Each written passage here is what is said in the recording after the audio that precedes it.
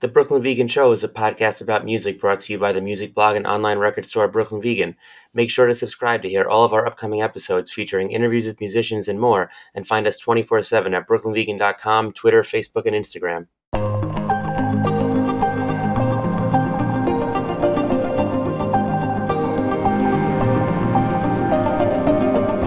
Hey, welcome to the new episode of the Brooklyn Vegan Show. I'm BV editor Andrew Sacker, and today's episode is an interview with Bob Nanna and Chris Broach of the band Braid. If you're unfamiliar, Braid were one of the most important emo bands of the 90s, and they've remained one of the most influential bands on the genre for over 25 years straight. One of the big reasons that I gave Bob and Chris a call for this chat is that their classic 1998 album Frame and Canvas turns 25 this year, and Braid are celebrating with a reissue that's been remixed and remastered by the album's original producer, Jay Robbins of Jawbox, as well as their first live shows in 7 years. I caught Braid the last time they reunited, around which time they put out their comeback album, No Coast, a very, very good album. And Braid were awesome at those shows, and I'm really stoked to see them again on this tour. Frame and Canvas is a great record. It's one of my personal favorites of all time, as well as an album that's rightfully on just about every list of the best emo albums that you'll ever find. I mean, if you haven't heard that record and you're listening to this podcast, I highly recommend just checking that out and then listening to this episode, because it's a really, really great record, and we spend a lot of this episode talking about that album. We also talk about a lot of Braid history, from Chris and Bob's musical upbringings to when they met each other and formed Braid and landed on the sound that ultimately became the classic sound of Braid in general and Frame and Canvas. Chris reminisces on being high school classmates with the members of Cap and Jazz. Bob talks about being starstruck when they entered the studio with Jay Robbins. They get into why Braid broke up in the first place. They talk about the emo explosion of the 2000s, as well as the emo revival of the 2010s, and much more. It was a super fun chat, and I'm really excited for you to hear it. Also, Brooklyn Vegan has an exclusive white, clear, and blue splatter vinyl variant of the original mix of Frame and Canvas that's limited to just 300 copies, and you can pick up a copy in our store, shop.brooklynvegan.com. You can also find the link in the description of this episode. Before we get to the episode, a little bit about our sponsor, DistroKid. DistroKid is a service for musicians that allows you to easily upload your music to all major streaming platforms, including Spotify, Apple Music, and more. DistroKid allows you to do automatic revenue splits so collaborators and co-writers can get paid too. It provides you with an artist page that links to your music on all streaming services. It allows you to add lyrics, credits, and liner notes, and more. You can get 30% off of your first year's membership by signing up at distrokid.com/VIP/BrooklynVegan. We've also included the link in the description of this episode, and you can click directly from there. And now, my chat with Bob and Chris from Braid. Hey guys, what's up? Welcome, Bob. Thanks for having us. Chris, what's up? Hey. So, how are you guys? What's going on in your lives today? I'm good. I'm just doing I'm doing some training for coaching, for soccer coaching. That's what I'm doing. I'm coaching my son's soccer team, so that's what I'm doing today. I was just doing all this stuff on like codes of conduct, all that stuff. That's fun. But yeah, we just finished rehearsing this weekend for the first time in a while for this upcoming tour. Bob was here yesterday, and the rest of the guys were here. So that's kind of where we're coming from. I hope that you're going to be teaching your, players to yell "yeah" when they score goals. I'll be yelling "yeah." Well, okay, good. That's true. At least someone will be. Someone will. I'm just at my day job here, just taking some time off, and just having a decent Monday. I think having practiced this past weekend with Chris and Todd and Damon, there's a spring in my step a little bit. Yeah, a little bit. It's gray as hell and it's like cold and it's Monday, I'm happy. Yeah, it went really well. It was really a lot of fun. Yeah. That's great news. How did it feel to be finally playing together after, what is it now, like 7 years since the last Braid show? Yeah, we were figuring this out. I think it might have been five. I think the last Braid show was in 2016, but we might have only done one show that year. It was at the Fest. Mm-hmm. So 5-6 years or at No, if least. it was 2016, that's 7 years. That's nuts. I'm terrible at math. Yeah, you're right. Yeah, so It's crazy. it It was doesn't it was feel fun. like it. We were supposed to play in 2020, but then COVID hit and all this other stuff. And so it was like everything got put on hold for a long time. So it's kind of like exciting to have everything back to sort of in this normal state so we can start pushing through and doing some of this stuff. And the 25-year anniversary happened right at the time when it's time to start thinking about playing again, or what are we going to do, so that was exciting. That's exciting too. Yeah, and on that note, we're having this conversation because of the 25th anniversary of Frame and Canvas, the reissue, the tour. And I feel like if we're going to get into the story of that album, we should also back up a bit. So let me start by asking you each separately, before you knew each other, before Braid formed, what were some of your key experiences that made you realize you wanted to pursue music, or specifically punk or hardcore or emo, for the rest of your lives? I mean, I could be sort of quick. I've been a music lover since like I was born. Basically, my parents realized it right away, and they weren't into music. I really liked top 40 stuff, and I liked metal, like in grade school and stuff. But that seemed like rock star stuff, and whatever. I was a kid, I didn't know what that meant, but it was just like unattainable for me. I can't shred like all of these people that are on stage. I don't look as good as them. I'm uncomfortable on stage. But then it was in the end of grade school when I started getting into more like hardcore and punk, and so like Minor Threat, right? You liked metal, you might like Minor Threat, or you might like Bad Brains or something like that.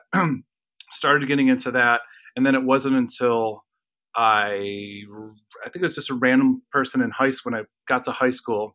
Random person in high school knew someone that like kind of did shows in the area. So when I realized that like there was like a scene, this was I grew up in the city in Chicago, but then in high school I moved to the western suburbs, and there was like a scene there where people were doing shows at like VFW halls and people's basements and stuff like that.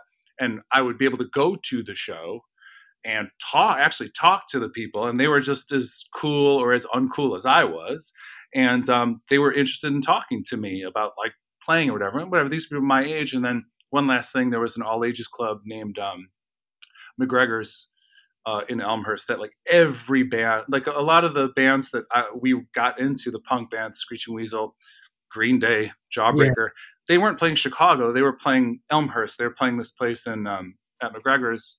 It was an all ages. They did all ages shows on Sunday nights, and my friends and I went to every single one of them. And the bands we were playing were so cool and friendly, and like I said, wanted to talk. And that was when I realized like I could do that. Now I could do this. Yeah. Now I feel comfortable doing it. So Yeah. that's it. Yeah. I mean, to really, I mean, my story is pretty similar to Bob's. I grew up, liking music. Sure. I played music and, took some guitar lessons when I was young, and didn't really stick with it, but I always kind of I had an electric guitar and an amp that I played, and I would try to learn how to play like the Star Spangled Banner like Jimi Hendrix, because my dad was really into like that 60s and 70s music, like Hendrix and stuff like that, Beatles, Cream, Creedence Clearwater Revival, all that stuff. And he used to play it around when I was a kid. Again, same as Bob. Like none of it really, like I didn't connect the dots. Like, oh, that's a thing I want to do. It was just I was just playing around. It was fun, and I think we played in the garage with a couple of people, but there was nothing happening. We were just like, oh, playing in the garage. Like I remember the cops coming to my house, and if you remember Bill and Ted's Excellent Adventure, they're like, oh, what is this, Wild Stallions? And like I remember us just like laughing because it wasn't at all like that, right? But uh, but really, same thing, man. I got to high school, and I was into like junior high, I was into like, hair metal and all this stuff. And I was really into rap music. I had like, I would go to this Blockbuster. Well, it used to be called Sound Warehouse. And I would buy like all the rap I could get. I was super into like Kool Moe Dee and LL Cool J and stuff in the late 80s.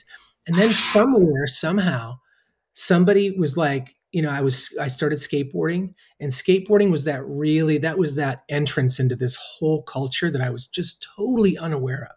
It changed me almost, I would say, over a summer.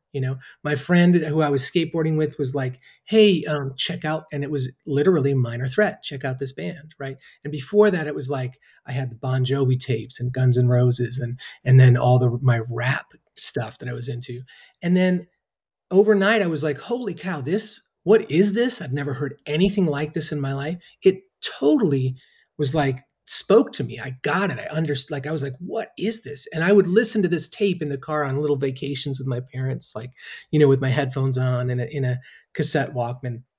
Anyway, fast forward, I get into high school, and the same thing. All of a sudden, there are people playing music, and there's a scene. And what? There's a basement show happening down the street with friends of mine playing in a band. Awesome! I'm going to go see that. And then, like, we're just all hanging out, like Bob said, after the show, talking. And some friends and I started a band, and then all of a sudden, we were opening for our friend's band in the basement. And then the western suburb scene was a scene I was aware of, the scene that Bob's talking about, because my friends' bands were playing with those bands. And so we started to all of a sudden see that like I did, that there was more than just playing a basement show here. We could go play a basement show or a VFW hall in a different suburb, right? Or in somewhere else. And they would come to our suburbs, and we would just, and then it blew up from there. It was like, wow, there's this band from DC coming through, and we're going to play this show. What? This is a band I love, like Lungfish came through, we were really Hoover. in the DC scene, Hoover, those bands. And of course, Green Day came through, and I was going to like the bigger shows in the city at the time. Like I was really into like new wave as well.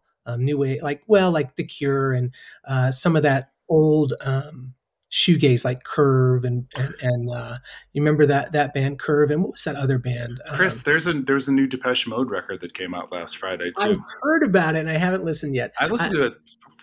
Half of it I think is really good. I listened to the Van Pelt today, but Okay, yeah, cool. yeah, it's.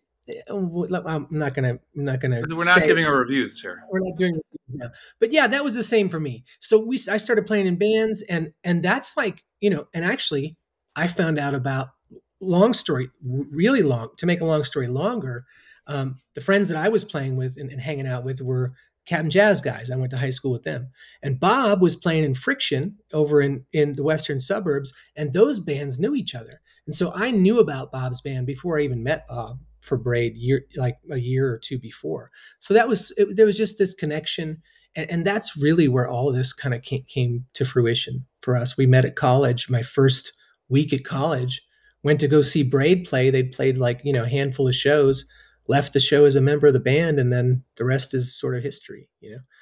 I remember Roy running around going, "This is Chris. He's a new member of the Introducing you. band." Yeah, introducing me, and I'm like, "What? What are you talking about?" Anyway, that was a long story, but yeah, that's sort of it. Yeah. No, that was great. And yeah, so I mean, like you said, you went to high school with the members of Cap and Jazz. So like, here's just like your classmates, and between you and them, I mean, it's like this whole, now what we look at is like this nationally important scene is formed, like from people, I guess, who are just school friends. Yeah. Like when you were doing it at the time, like, was Yeah. there any idea of like this could be important, or was it straight up just like me and my friends hanging out doing something we love? Like, I mean, that's strictly, I mean, truly, yeah. Like these guys this is awesome. I mean, I remember going to see like Captain Jazz play with other bands, and we'd go to like other suburbs to see him. And the other bands were still doing this like sort of Chicago punk style, like Bull Weevils, 8 Bark style, And it was, Captain Jazz was this unique, they were so unique that people didn't really latch onto them right away. But they started to. And I think once I went away to college, I started to see that, like, and still, I don't think people latched onto that whole scene until much later. It happened later. So I don't think so. I mean, for me, it was just exciting to go play somewhere else with other bands, see what other bands are doing, and just hang out and be part of doing this thing that we loved. I mean, that's what it was. Yeah, I mean, I'll just add that it was very important to us. Like it was really, really important to us, and we would see bands like Captain Jazz and Gage play, and it would be a Age, huge, huge community get together, and everyone would go crazy. But if Gage or Captain Jazz were to play Minneapolis, there'd be nobody there. And same thing when Braid started. There were, we would go on tour and we would do, really well in a basement in Champaign or in a house in Champaign, but it'd be like we really had to work hard at being relevant to people outside of, our general area, I Yeah, think. and we had this influence, and we were playing with some of the bands from different places that were into it, but it was really not like we never I don't we were just trying to do it, just have fun. Yeah. And to your point about Cap'n Jazz sounding not really like the other Chicago punk stuff, I mean, I would say the same for pretty much right off the bat with Braid. I mean, that first 7-inch, I feel like you kind of already tap into the sound that, Frame and Canvas has. What were like some of your influences at the time? Like, what were you sort of trying to either follow or react against or, combine? I mean, for me, when Braid started, I was really starting. That was my first time really playing guitar in a band, but also like in general. So I was learning on the job, so to speak. Yeah, It really so, and I think we were probably when Braid started, we were all very self taught. Like, and Roy, yeah, our drummer at the time, was just had this really wild, unique style, and I had this wild, unique style just because I was kind of bad at playing guitar. But I was like, because of seeing bands like Captain Jazz and Gage, especially seeing their guitar players play, I'm like, I want to play like that. Like, I know he does these, slides up and down and does these weird chords and stuff, and I'm like, I'll learn some basic stuff from like this book, but like otherwise, I'm just gonna mess around and try and make my that's right. make my music sound like theirs. And then so I think it was just sort of all of us bringing that sort of, I'll say, amateur energy, but Yeah. it all together, we were able to not implode. We were able to actually create some things. Yeah, I mean, I mean, for me too, Bob, the same thing. Certainly we were influenced by, our friends and the bands we were seeing, like Captain Jazz, Gage, Yeah. um, but also we were heavily influenced by the DC scene. Well, yeah. Like we all listen to Fugazi, religiously, almost, if you will, right? Yeah. And then a lot of Discord stuff. We'd all been listening to Discord stuff for a long time by then, anyway. When I joined Braid, that was the first band that I played guitar a little bit in a band here or there. I tried to play guitar in a band in high school, and I wasn't that good. So this guy would try to write parts for me, and I couldn't even play them. I mean, so I remember I went to a show with this guy, and he was the only guitarist, and I used to just be a singer. I just used to sing in bands or yell or whatever, right? And so we got to the show, and this guy refused to play a show, right? And so the guitarist did, because someone wanted to search his bag for alcohol, and we were like straight edge. So he was like, "Oh, I don't have alcohol in my bag. F you." So I remember saying, "I'm going to go home and learn how to play guitar because I don't want to have to deal with that again." So I would play guitar for like 2, 3 hours every night in my senior year of high school, just every night played it. And it was just doing what Bob said, same stuff. I would just listen to what I heard, and I learned how to play by ear. Sure, I had musical training and stuff because I took clarinet and stuff in band and took some piano lessons here and there, but it was really just playing by hand, right? I knew the basic chords and I knew how to play a power chord, but it was just putting my fingers in different places and trying to make the guitar sound cool, and do some cool, chunky stuff, and have, throw some distortion on and kill it. So but yeah, and then us, like, we were all listening to that stuff, but we were also, because we were coming from this scene where there would always be these like distros there. Like, someone would have this like small distro that would have this 7-inch of like a band like Julia, or a band Yeah. like They'd set up like a Indian table at the Summer, show. set up at a table. And this is where you'd get your new music. We weren't listening to the radio. There was nothing on the radio that at that point that I was interested in. So everything I was getting was buying 7-inches from bands that were playing with, like, I remember driving to Sheboygan to see Captain Jazz with all of our friends, and getting into like a bunch of bands that played that show, Shotmaker, and I think Indian Summer, and some other bands, buying the 7-inches at the show, and then being like, this is what I'm into. this is awesome because it was unique. It was stuff that I'd never heard of. And they were all coming, I think, from very similar backgrounds. Like, did we only listen to DC stuff? No, no, no. We listened to the Lookout Record stuff, right? We listened to the punk stuff. We still listen to Bad Religion and, Operation Ivy and Misfits, all that. So we grew up with all the punk, right? So I think, it was all that, right? But it was really, for me, my influence was the people I was seeing on stage playing in basements and in small venues. That was influencing me because I was like, oh, I like how they do that thing. Let's do a thing like that. We would talk about it. We'd be like, oh, let's do a thing like this. So like how, oh, that sounds like this kind of a part, right? Where we'd be like, oh, that kind of sounds like this band a little bit, but you just put a part in that's like, oh, there's a cool break here, right? Let's do this. But we were also just trying to do fun stuff. We weren't trying to do 3-chord punk. We were trying to just do something interesting, right? And we were really interested in different time signatures. I know I was, and so was Bob. So we all were. So just kind of like to continue that, like, as Braid moves on with your career, you start to meet like-minded bands like, say, the Get Up Kids or Rainer Maria, right? And you kind of like, tell me about, once Braid starts getting more established, you're touring more, you have full-length albums out, and you're seeing like, oh, there's these other bands in like pockets of the country that we feel like-minded with, and we feel a kinship with, and we want to do a split with them or go on tour with them, like, and then you start to see like, oh, there's this whole community that we're part of. Yeah, I think it was Damon or somebody recently was talking about this and just really nailed it in a way that for some reason it just didn't occur to me. And that was like, I was saying earlier that like we had to work kind of hard at not just being relevant in Chicago, Yeah. or in the Chicago area. On our first record, we put in the record like, we want to be on your comp, and maybe it was, I don't know. It didn't seem like it was on purpose or something that we were planning on doing. But that was sort of like our way of, if somebody in Seattle or whatever was going to do a comp, we'll be on it. So that now all of a sudden, if there are a bunch of Seattle bands on that comp, now we're on it too, and they'll hear our band. Or same with if we'll do a split, we did this all the time, especially when we were starting out as a band, because luckily we had access to friends who had recording setups at their house. So like, hey, we're going to do a split with Pogo or split with Beezus, a split with Get Up Kids, all these, Yeah, right, yeah. right. We just wrote this new song. Let's go record it and send it to them in that way. But like it didn't really occur to me, but like, nah, hey, we just did a split 7-inch with Quorum from DC. Now when we go play DC, we'll play with Quorum and there'll be people there.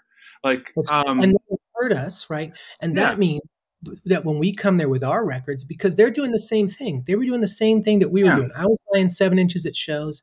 Their scene was buying 7-inches at shows. I was buying comps at shows with Yeah. bands. I mean, the way that I got into a lot of the Chicago scene was because I remember Tim Kinsella walking around my high school with the Octune Chicago Spy compilation, which had, Cat and Jazz, Jam, Boll Weevils, 8 Bark, Smoking Popes. Smoking Popes, all these bands on it. And that was my first exposure to all of it. And that, to me, that was an explosion. That gave me the whole context for what the scene was. I didn't realize it at the time, right?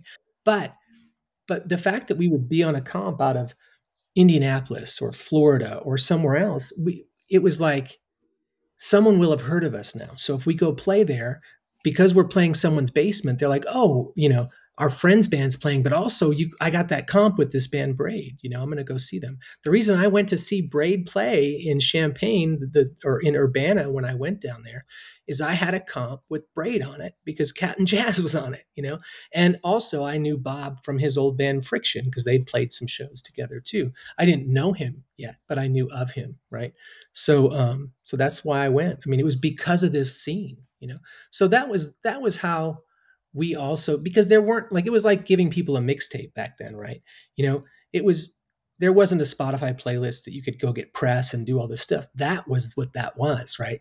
So that's kind of what that doing all those different splits and comps was. So you were one of the first bands signed to Polyvinyl, and I feel like Framing Canvas is one of the label's first major full-length releases. How did that relationship come about originally? Yeah. Braid began in Champaign-Urbana, which is like, middle of the state of Illinois, and just east of Champaign is Danville, which is a smaller town. But when I got to Champaign and when Chris got to Champaign, those two scenes were sort of intertwined. There were people that were like skateboarding and stuff, and so um, It was really through skateboarding that yeah, those knew Todd and Roy knew Matt. Matt, Used to skate together. So Matt would come to Champaign, they'd go skate in Danville because Todd and Roy grew up down in that area. yeah, yeah, and so like Matt literally booked the very first Braid show that we played. It was in 1993 in Danville at Garfield Park, like a park field house. And he was doing a zine at the time, like everyone was kind of doing a zine. And then that zine became, he did a record or like a 7-inch record or something that came with the zine. And then it became, well, I kind of want to do a label. Like he was really, really there from the very beginning. And so like when, he developed sort of the infrastructure to make a label, like we were psyched to be a part of that sort of growth or the beginning of it. Yeah, and I remember we had done some stuff with like. Are you talking about like framing canvas, or how did the original, the original one? I Like think I'm afraid of everything they did. yeah, they first did I'm Afraid of Everything 7-inch, and he was like, "Yeah, I want to do a 7-inch." We're like, "Okay," because we first of all said yes to everyone, right? But also, he put it out, and he was super cool about it, and he kept asking if we wanted to do stuff. Oh, you want to be on this comp? Yeah, let's be on the comp. And that's how that relationship started. And I'll just say it's like incredible that like because that they're thriving right now. Like what Mm-hmm.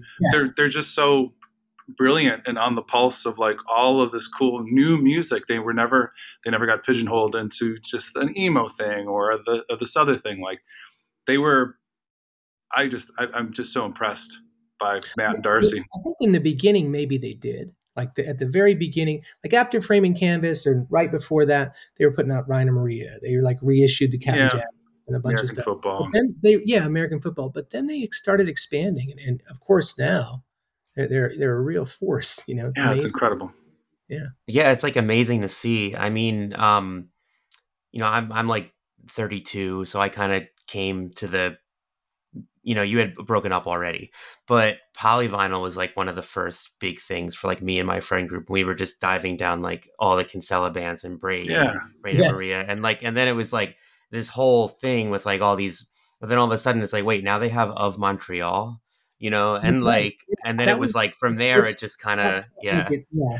yeah, That it's one, weird. Like yeah, I yeah, did for the me. same thing with Discord. I remember like getting zines or like Maximum Rock and Roll or a zine like that always had a Discord ad. I would buy anything Discord put out. So like Totally. when it would be like Shudder to Think, right? Didn't sound like Fugazi at all. I'd be like, oh, I don't know, and then I'd be like, oh, actually, this is really cool. I like it.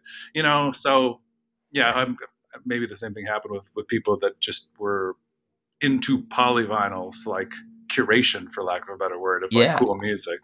I think that happened for sure. I mean, there was a lot of just like I feel like really eccentric, quirky bands on polyvinyl that like were big parts of the lives of people I knew, and it was just because it was like kind of like you said, like probably on a polyvinyl comp at first or something, and then yeah, you just like get into it from there. So yeah, I think they did a great job at like cultivating like an audience that would trust them.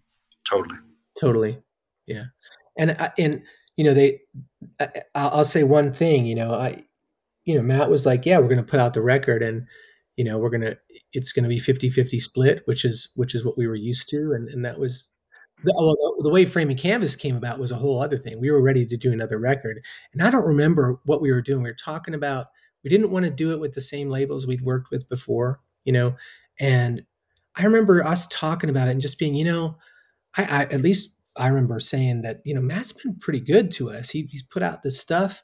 He's doing all right, and let's talk to him. So I remember, I don't know where we went, Bob. Do you remember? It was some restaurant in Coffee Champaign. shop, I think. Yeah, yeah, What's that someplace, coffee shop? Kobe? No, maybe, something like yeah, that. Kobe or something.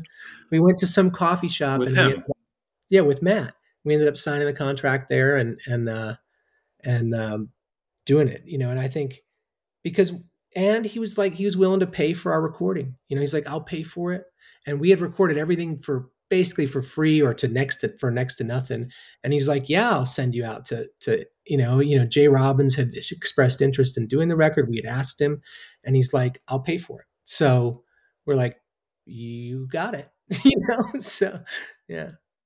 Yeah, and hey, speaking of Jay Robbins, you were talking before about being so into the DC scene. So I mean, it must have been awesome to record at Inner Ear with Jay Robbins, Oh right? I God. mean, It was like a dream. uh, I mean, it so was like a dream that I never knew I had coming true. You know what I mean? Like, because it was so far out of reach, like to do something like that for me growing up, that like, sure, we'd recorded at cool little studios here and there. And we recorded at Steve Albini's basement just for something and stuff like that. But to go out to this place that was, in my mind, just this iconic place that put out so much, all these bands recorded in, and then to be doing it with this guy Jay Robbins, who I used to sit in my bedroom as listening to Discord and looking at the lyrics of stuff, who's going to be producing and recording the record. It was just like, we've arrived, this is it, this is like the pinnacle.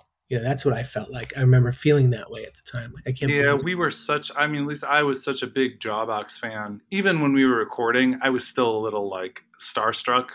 Yeah, Recording with like, him being in the same room as us was like, I right, don't know. yeah. Anyway, I remember you pointing out at one point him like air drumming to the yeah, songs, and I right? was like, oh my He's air God. drumming, like just being like stoked, I Yeah. mean, sort of fanning out a little bit, fanboying out a bit. so how did you guys originally meet Jay?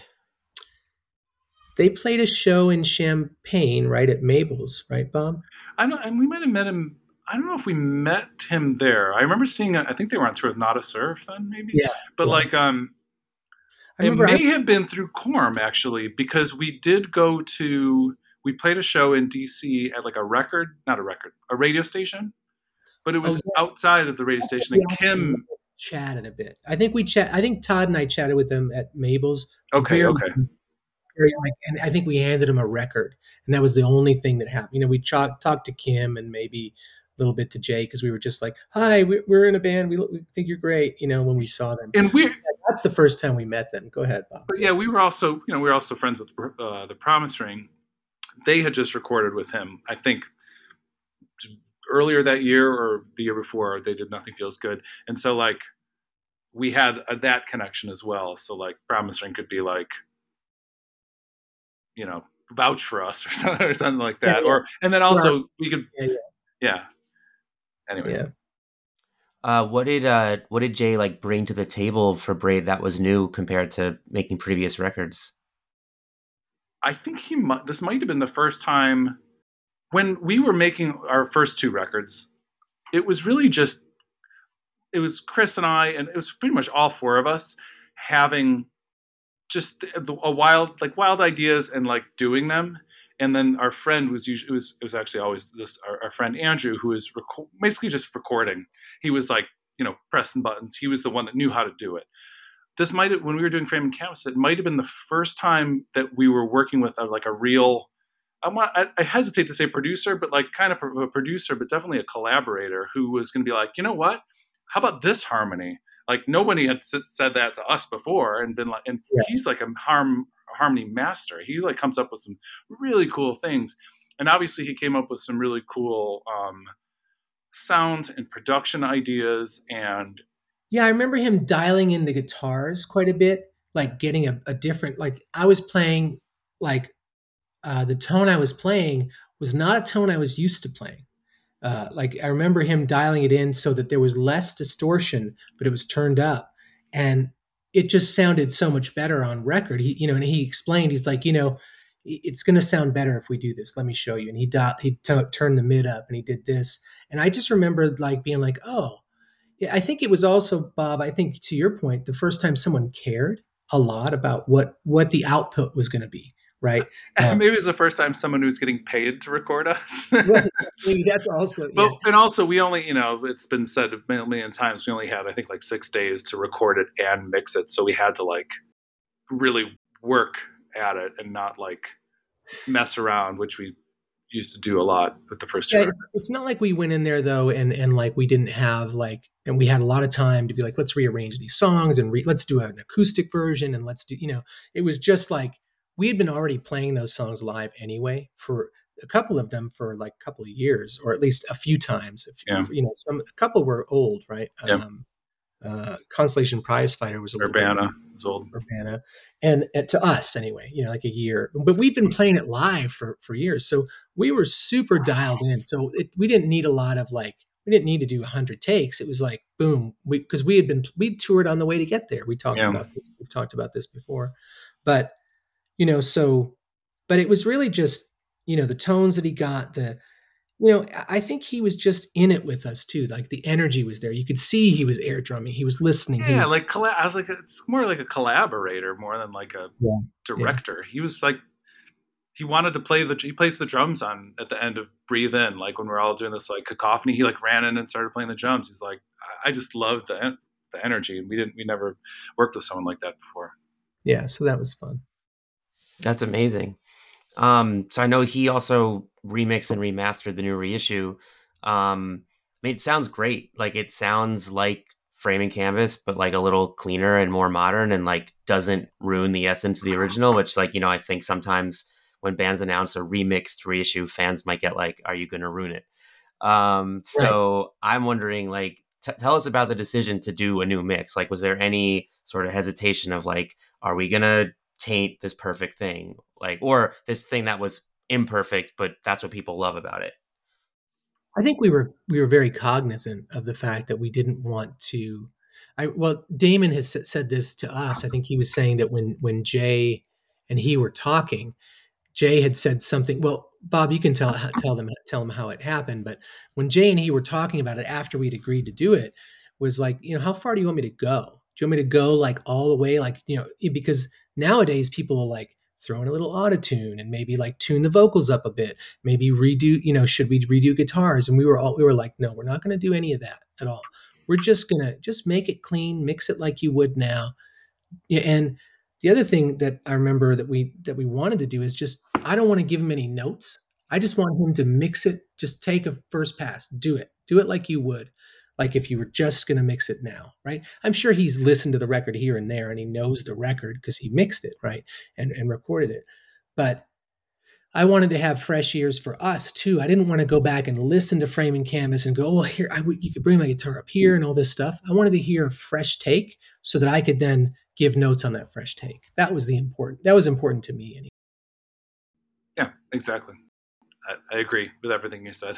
Yeah. I didn't want to mess too much with what he maybe had been, and what maybe he'd kind of always wanted to bring to it, after hearing it after the fact, like, oh shit, I wish I had more time to work on it, or I wish I knew these other tricks or something, or this, I wish I had this knowledge or this unit here in my studio that would that's going to really, you know what I mean? So yeah, we just let him do it. Yeah, we just were like, just make it sound like you would make a new record sound today. That's all. Mm-hmm. And I feel like that's what it is, like it, because I put on the remaster earlier today, and I haven't heard the original in a while, but I went straight to the new one, and I was like, yeah, it sounds great, it sounds like I remember. And then I went to Spotify and compared it, and I was like, oh, I do hear the difference. But yeah, it kind of sounds like the songs you remember with like the type of production style or mixing style that your ears are just currently used to. Yeah, that's cool. Yeah. Yeah. Yeah, and I've said this, and we've said it. It's like, did it need it? No. Is it fucking cool? Yeah. Yeah. It's cool. It sounds good. There are other pieces of there that are neat, right? There's some extra, like, oh, I'm glad that this in this part of the song it's a little more balanced, right? Or in this part I can hear that thing that I didn't used to be able to hear, or whatever it is, right? So there's a few little nuggets in there that are like, oh, that's a little. I'm glad that's there now. I didn't hear that last time. Let's talk about the actual songs on Frame and Canvas. I feel like it's the Braid album that people tend to like the most. What was different about this one when it came to writing it or recording it? Like, what were you hoping to achieve that Braid hadn't before? We really didn't go into the recording process thinking that we were going to be making We definitely didn't think it was going to be our last album at the time, but we weren't also thinking we were going to make some, like, I don't know, statement. What Braid usually would do, and it was just the way we worked, was we wrote a bunch of songs. We were like, okay, it's time to do a new album. We've got some songs. Let's write a few more songs, go out and play them, and then that's going to be the album. We'll just set up a good order for the songs and make it sequence and flow well. And yeah, I totally lost my train of thought. No, well, but there was nothing special about, to us, there was nothing special about this record that was Yeah. different than the other records, right? It's not like we came to this record going, let's make our best record or whatever. Like, I mean, I think every recording we did, we just went in going, we're going to record this and it's going to be awesome. We're going to have fun and we're going to put it out and people are going to like it, I hope, and and I don't want to downplay it too much, but maybe this will, but whatever. Like, I think the fact that we broke up kind of soon afterwards and then didn't really get back together, and for over 10 years, I guess. No, 10 years, yeah, over 10. Like, so we broke up, and so that was the last album other than Movie Music, which kind of didn't count, but yeah, it was the last sort of thing that people had to listen to. And so think of examples like Sunny Day Real Estate or American Football, like these bands that have put out like their last record, and because it was the last one, it's the last one that everyone can listen to over and over and over again. And then it was like more anticipation towards, like, I want to see these songs play live finally. So I think that probably helped, sort of the legacy. I was trying not to say legacy, but yeah, like, of that record or whatever, just like the staying power of it. Mm-hmm. Yeah. Well, I've read this thing, I think, in maybe various interviews or corners of the internet, that you had like this sort of friendly competitive nature on this album with like maybe bands you were friends with, like Promise Ring and Get Up Kids, or like proving yourself to the older Champagne bands like Hum or something. Like, would you elaborate on that? I don't think we were really concerned too much about the Champagne bands like Hum or Poster Children. They were a little more, I mean, when we got there, that was like kind of like the college rock scene. They were a little older. We couldn't even get into those shows when we, because it was 19 and over or whatever. And they were all on major labels at the time, even at that time. So they were a little, like, we loved it. It was cool, and we were kind of friends with them. But like, it was sort of, it was like tangential to us. It was separate, yeah. It was a whole other scene. Right? But in terms of like competition, maybe. But I think probably it was more like we just were egging each other on, like, oh my God, Captain Jazz going on tour for 6 weeks. We got to go on tour for 6 weeks, or Promise Ring is doing this. Like, well, we got to do that too, or like do something like that. Yeah, or someone's going to Europe. Like, we how do we get over to Europe? Yeah, totally. And it's like an extension of like what we talked about. What I think we talked about earlier was like, when you see that there are shows happening in another suburb, well, how do I go over there and do that? Like, what's this? But also we can then use some of their contacts too, right? Oh, Promise Ring went and did this. Oh, great. Like, what's that person's number? Like, so we can go do that. Or like you said, you had a great show in Montreal. Let's give us that number. Who did the show? Yeah. And we did a lot of sharing like that anyway. But I do think if I look back at that time, I don't think that competitiveness was necessarily there. I don't think it was super competitive, but there was like a, like when we heard that Promise Ring had recorded with Jay Robbins, like, and then we were going to do it. It was like, oh yeah, we should do that, and I also think that when we saw people doing, and I'll say the kind of the same thing I said before, is that when we saw people doing something cool live, like, we wouldn't straight up rip it off, but we were influenced by that, right? So if Promise Ring did something cool, or Get Up Kids, or Karate, or all these other bands that we had been playing with, or June of 44, or Crown Hate Ruin, or all these bands were doing these interesting things, those little nuggets really all influenced us. Like, God, that's so cool how they do that. We should do a thing like that. And I don't know that it was always conscious, certainly, but there was sometimes like, oh, you hear that part that we're just doing? That kind of sounds like this. Let's do a thing where we add a little break here. We do a little extra beat, because that'll make it cool. It'll throw people off, but we'll keep it, steady. Just all this, it was playful. I feel like we were all throwing stuff around, not only influence wise, but also help wise, right? Oh, we had this good show here. We should do this. Hey, you guys should come play here with us because of this. So while there was like, friendly competition when we would play like with Get Up Kids in like Kansas City, and the crowd would go crazy for them, and then and be like, there's Braid. They're pretty good. Like I remember leaving the stage after some of those shows, being like, oh man, that wasn't our crowd. But and then being like going into Champaign and people being like, oh Braid, you guys are great, or wherever, Chicago, playing at Metro, and being with other bands, right? Or at the drive-in, blowing us off the stage, opening for us at Fireside Bowl, and being like, "Fuck, how are we going to follow that?" So there was, there was some of that, but I think we were having Jay Robbins do that record and doing it at Inner Ear, to me, maybe in some way legitimized what we were doing a little bit too. Like this is like, you maybe we should pay attention to what we're doing. We're doing some cool stuff, so that may be part of it too. Just, I guess, a little bit related. Well, how did you feel when you first heard, like, say, Nothing Feels Good? I mean, like, being that the one that they did with Jay, and that was kind of a huge step up for them. And, I only know that record as, like, an iconic, important on every emo list album. So how did that sound in 1997? Really slick, but like I'm not saying that in a disparaging way. It was really cool. And the other album that like really just blew me away was Clarity. Like first hearing Clarity, I was just like, they're just taking it to a different level. Now they're just showing off. Yeah, They're yeah. like, I thought it would. I remember hearing Clarity and thinking it was too slick. Like I don't like this production, because we weren't used to stuff sounding good, yeah, right? right. We were used to it sounding like it sounded, like muffled and whatever else, right? And stuff like that. But yeah. So, you mentioned this, of course, being the last Braid record for many, many years. Why did Braid break up after, releasing such a monumental album?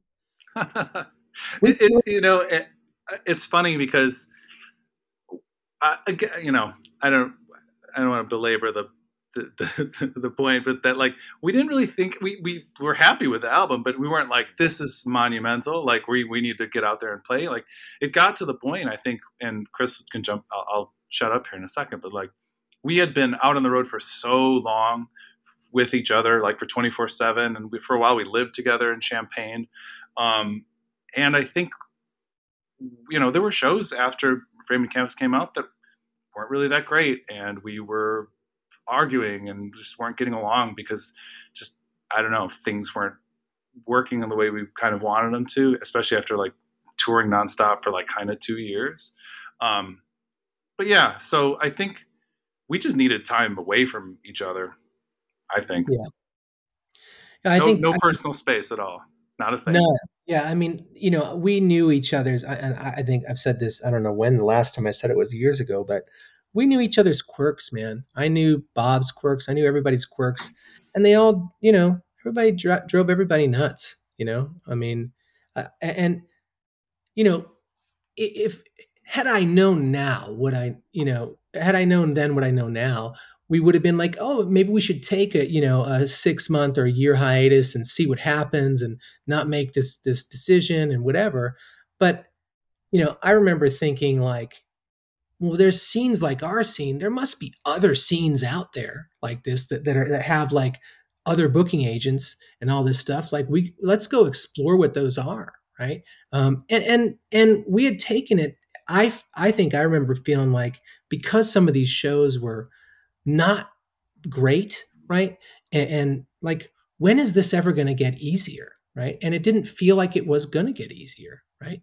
And I remember feeling just stuck, you know, um, and and that came out in various ways, right? In not unhealthy ways, and so I think we all just had enough, and these guys were like, yeah, dude, that's enough, So, but that's we recorded those the last three songs we recorded were, um, what were the songs? Please drive Circus of the faster. Stars, Please Drive Faster, You're and lucky to be alive. You're Lucky to Be Alive. And that was going to be the demo for the next record. And we were in the studio, and as soon as that mix was done, we're like, let's go outside and have a meeting. I think we were just even in the studio just driving each other nuts. And so we went outside and we were just like, and I had been, I didn't go to like, uh, I was starting to kind of fade out for whatever reason because I was just getting frustrated, I think. And I was late to a show in fucking Louisville for Crazy Fest. I didn't mean to be. I wasn't trying to be, but I was late. So Braid set up on the stage. Bob and Todd and Damon got all set up my gear. I missed the set time. So they let us play the next day. And like, it was just, that was like, okay, there's something wrong. Right. And I think we just sort of buried that for a little bit. And then it just came out all at once in the next, while we were doing that.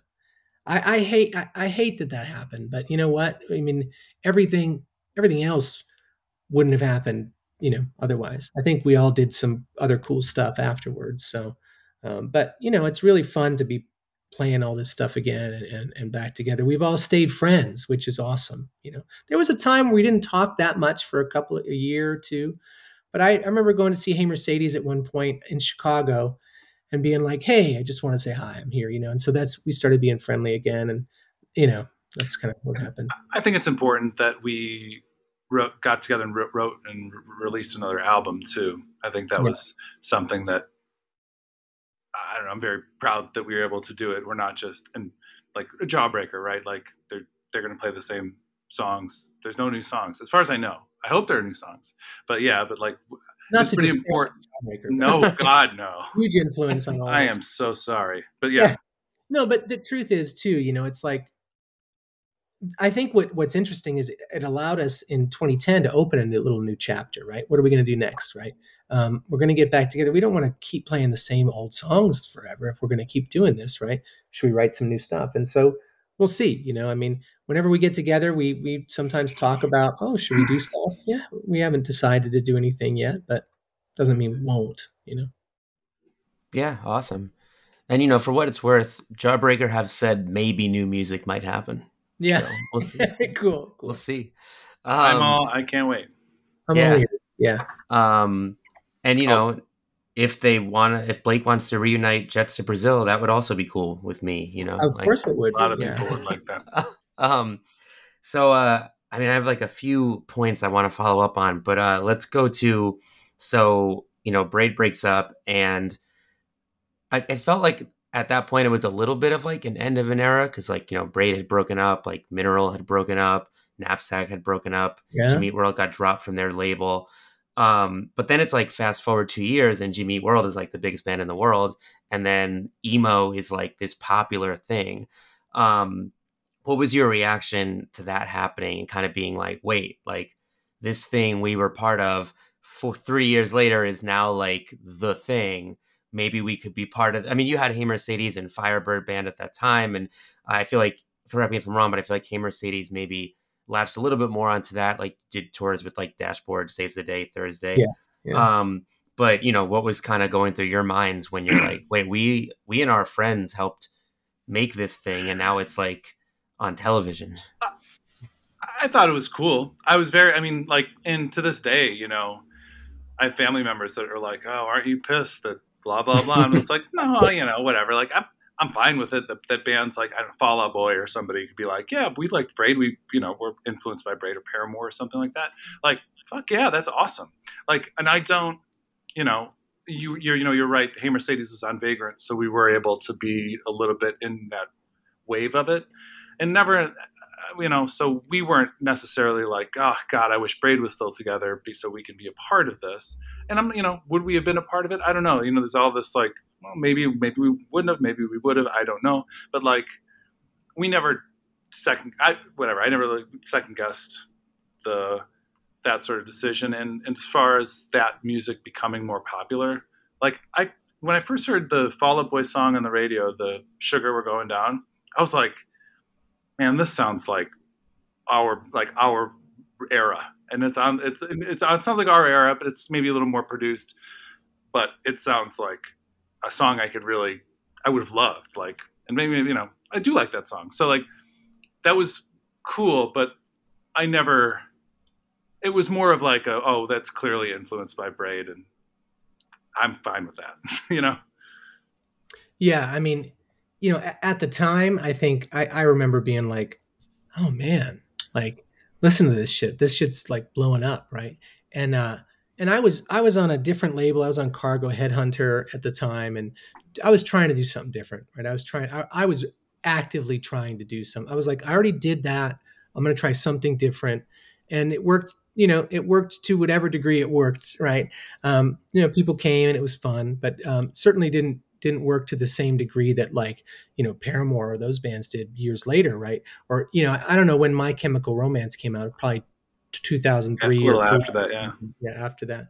But like that stuff, when I started to see this stuff blowing up, like Jimmy rolled the bands that we used to like that used to open for us, like, and At the Drive-In blew up like pretty much right after we broke up. At the Drive-In really shot, 99, 2000, they blew up.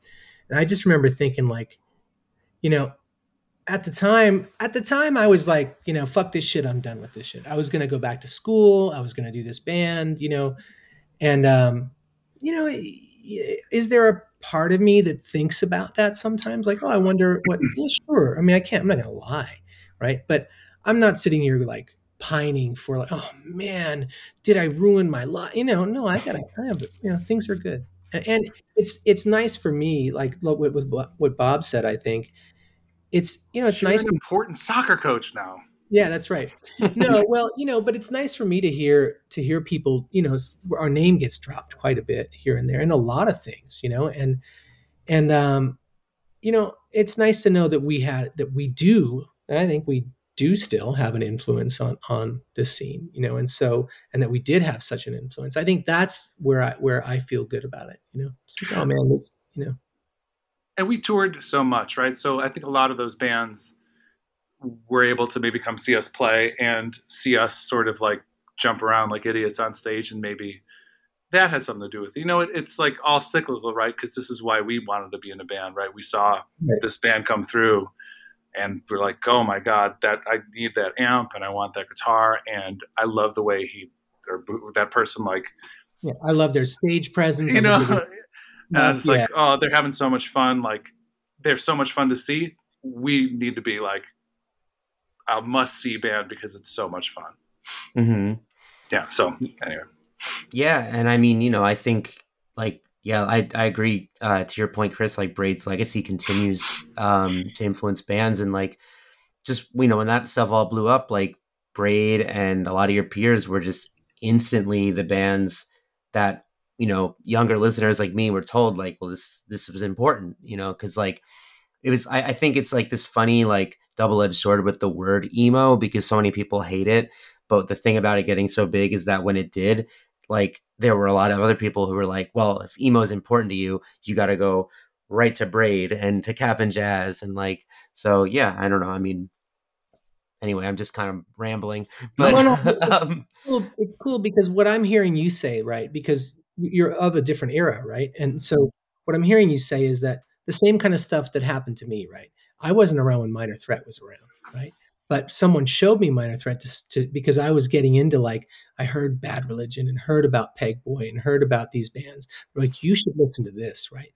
And then we went to the source, right? Now, Minor Threat's a little bit different. They had a little, a lot, probably a heavier influence on everything than we ever did. But it's nice for me to feel, because I think about bands like that influenced me, like the Big Boys or Minor Threat or whatever, and I'm like, I know in my head and and from reading stuff online or whatever, seeing articles, that we're that band for other people, that got people into this kind of stuff. And honestly, that's more important than I ever thought we'd ever be, like back then or anything else, So does that make sense? yeah, yeah. I mean, I think that's just like, the trajectory that a lot of music fans take is like, I love this thing, so I want to see who influenced it, where it came from. And then now I love their influence and I want to find their influence. And like, I Right. mean, that's why Minor Threat is still big with like teenagers today. Cause it's Yeah. like, I don't know if you're getting into, I don't know, Machine Hardcore. Gun Kelly or something, then like maybe somebody tells you like, he's doing like pop punk with Travis Barker, but then Travis Barker loves Minor Threat. So, I don't know. Like, Yeah. yeah. Um, but yeah, so at what point did you start to realize like Frame and Canvas was a record that kind of did have a legacy that people were talking about as this important, influential album? I don't know. I don't know. I know that I don't know. Yeah. I think it was probably Polyvinyl where because Polyvinyl is, in addition to them being like amazing, they're very on top of things. So, and when I mean that, I mean like business wise. So will send you like, here's what you've been selling. Here's what your royalties for whatever. Like they're so on top of it. Like they're like a dream label to be on Yeah. because you're never like, wait a minute, like what? They're so transparent. They're the sweetest people ever. They want to help. They're super fun. They're very like supportive. Um, Maybe it was that them saying like people are listening to this more. We want to do maybe a reissue of it on a colored Yeah. I vinyl. think. We want to do like a Yeah. picture disc, and we were like, oh, okay, people are really liking it. And then I think that the American football thing happened before. I don't know, but we then it became the time to do I think like the 20 or 15-year anniversary of 15. Frame Yeah. and Canvas, and that's when we were like, let's do that. And it was right after that that we um, did No Coast. Yeah, I Am I think we messing that up? decided like, oh yeah, we did it must have been 2013 because that would have been 15, 14 years, right? 15 years. Yeah, 15. So we were doing that and that I think, we had already kind of started hanging out. Bob and I started DJing together and hanging out and I was living in the city and he was too and we're both single and ready to mingle and he he was he was DJing. He's like, you got to come DJ this emo night. It's kind of fun. And people would come out and know that we were DJing. They'd come out and hang out, and that was another thing, and then around that time, 2010 ish, some of these like, some of these lists started popping up, like best emo albums of all time and stuff. And I started seeing that stuff like here and there, and Framing Canvas would always be on those lists. And I was like, oh, what? Like, wow, and if it wasn't on a list, somebody'd be like, why the fuck isn't Framing Canvas on here? Right. I mean, not me, but somebody else. Right. And I would see that. One of your pseudonyms, your troll My, pseudonyms. yeah, right, right.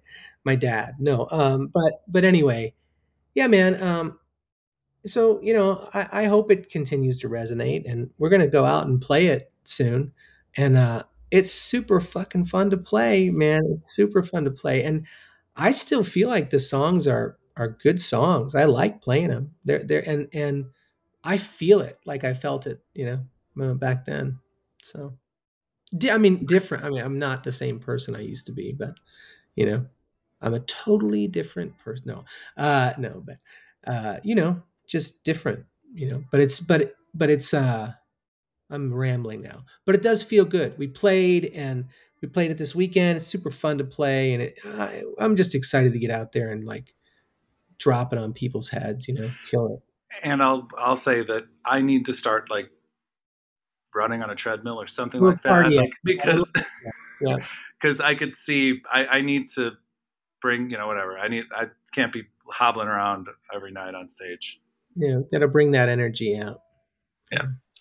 Well, you guys were killer on the last reunion tour. I think I saw you maybe 2 or 3 times. Awesome. Oh, Thanks. nice, Yeah. So, nice. so just kind of one last bit on that influence note. So, like, like we had kind of said, like this emo explosion happens. Braid is like kind of one of the forebears.